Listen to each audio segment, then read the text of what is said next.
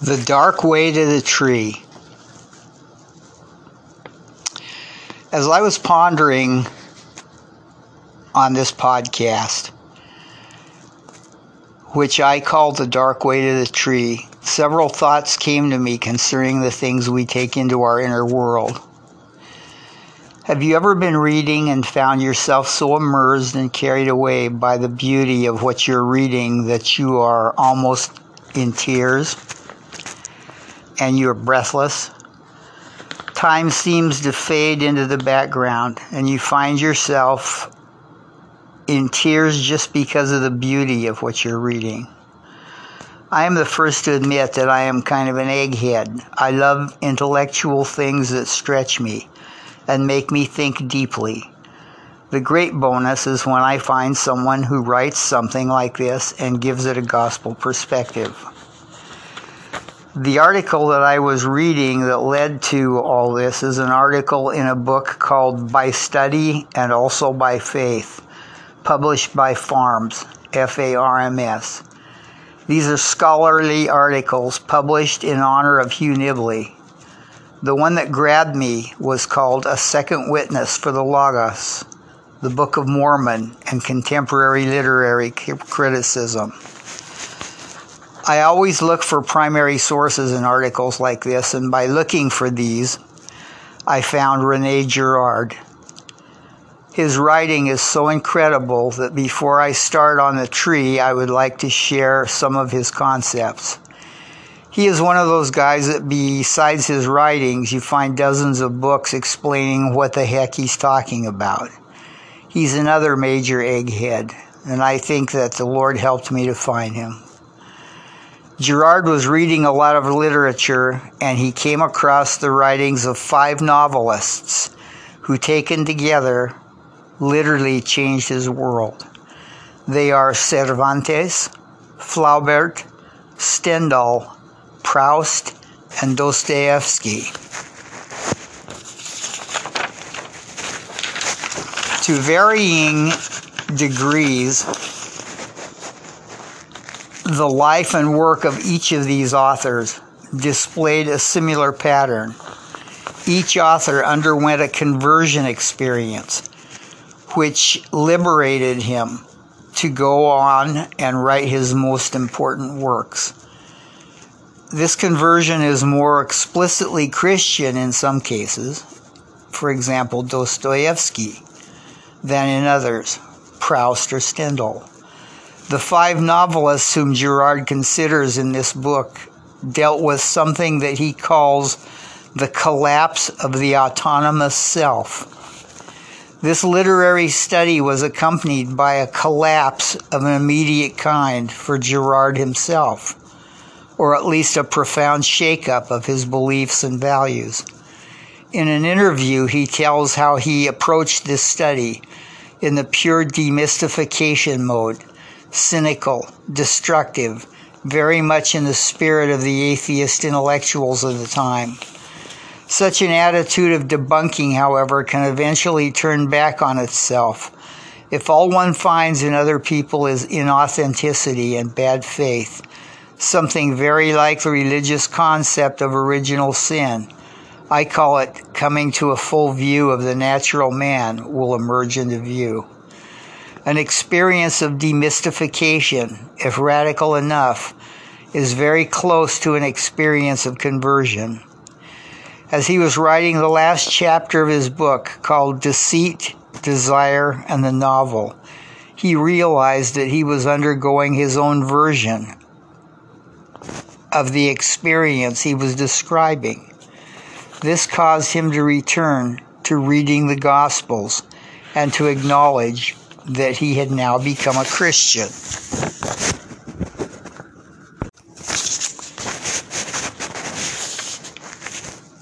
I think that this concept of the collapse of the autonomous self is such a great euphemism for conversion or a profound spiritual rebirth.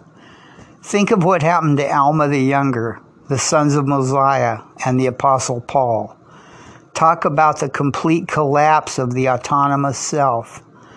I think that in some of the most profound of these collapses, one of the most profound of these collapses are described in the Book of Mormon when talking about the conversion of the Lamanites, the people that buried their weapons of war.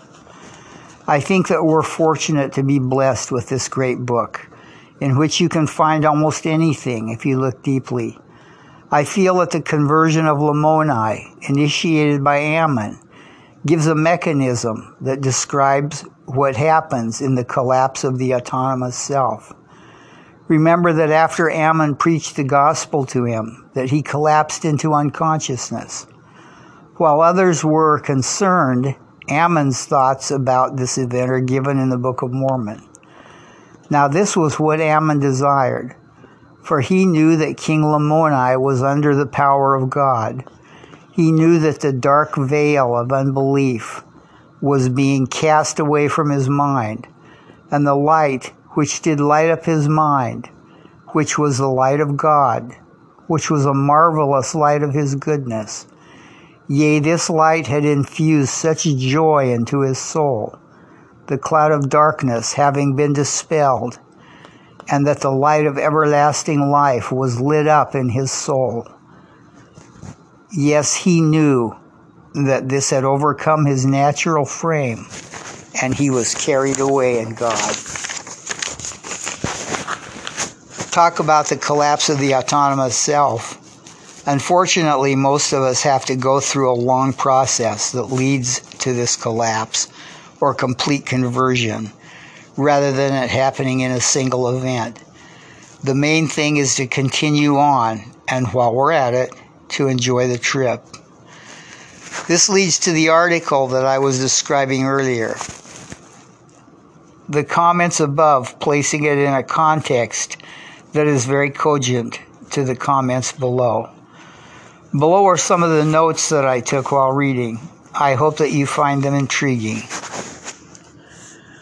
I call them Notes on a Second Witness for the Logos, the Book of Mormon and Contemporary Literary Criticism, by Eugene England, Brigham Young University.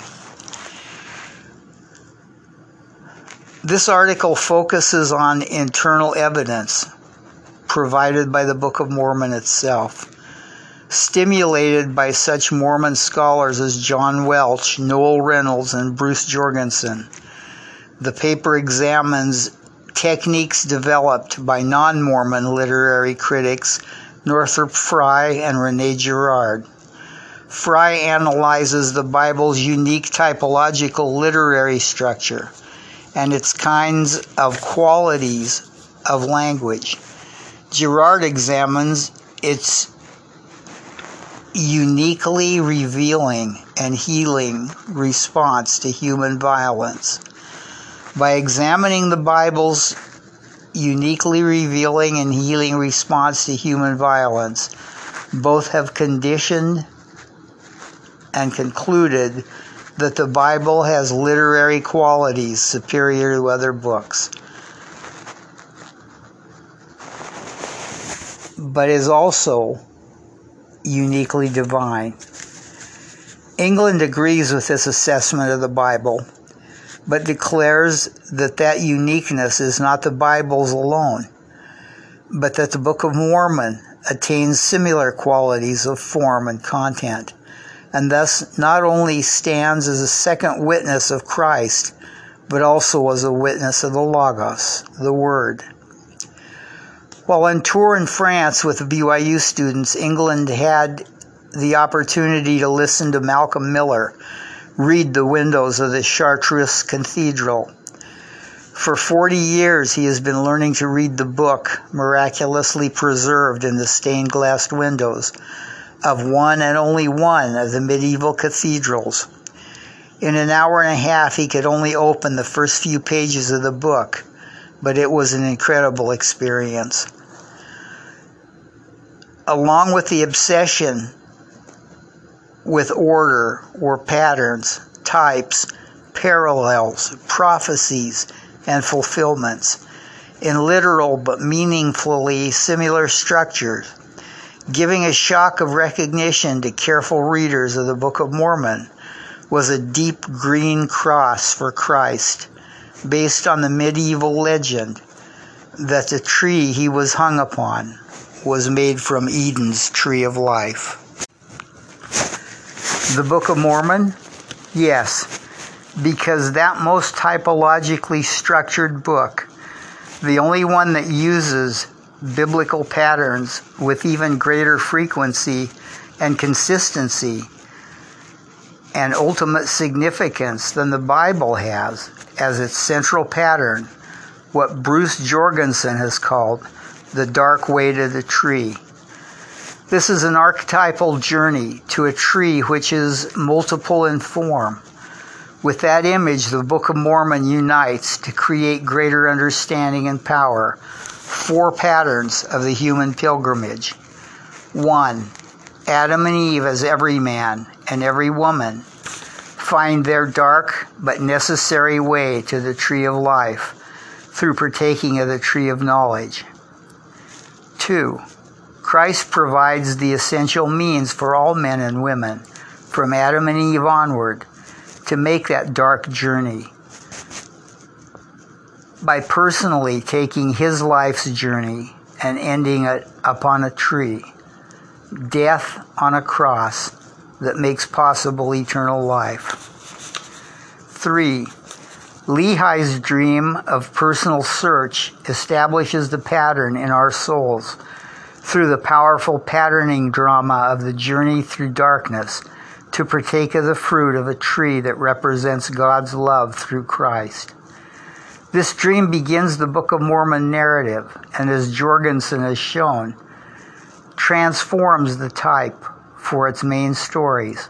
For instance, the conversions of Enos and Alma the Younger are told in ways that highlight their similarities to Lehi's dream pilgrimage.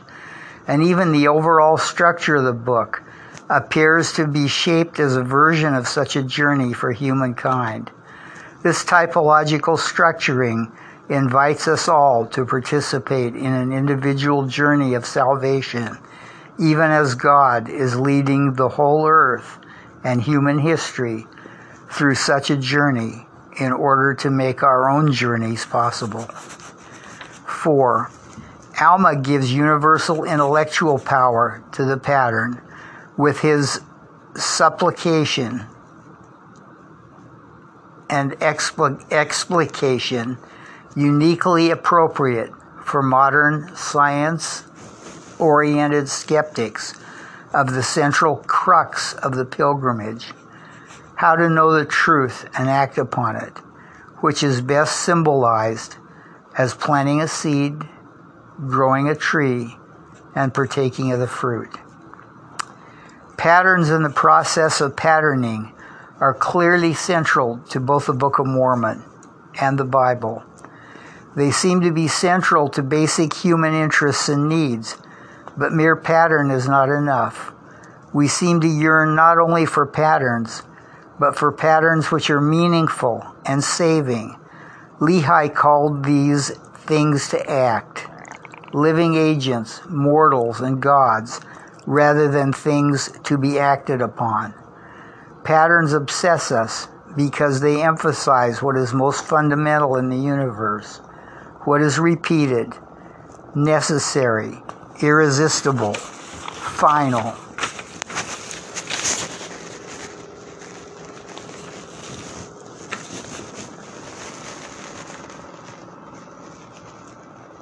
I know that these things are profound and require a lot of thought. Please think about them and see where you are in this great journey that leads to the collapse of the autonomous self, the dark way to the tree that leads to salvation and light.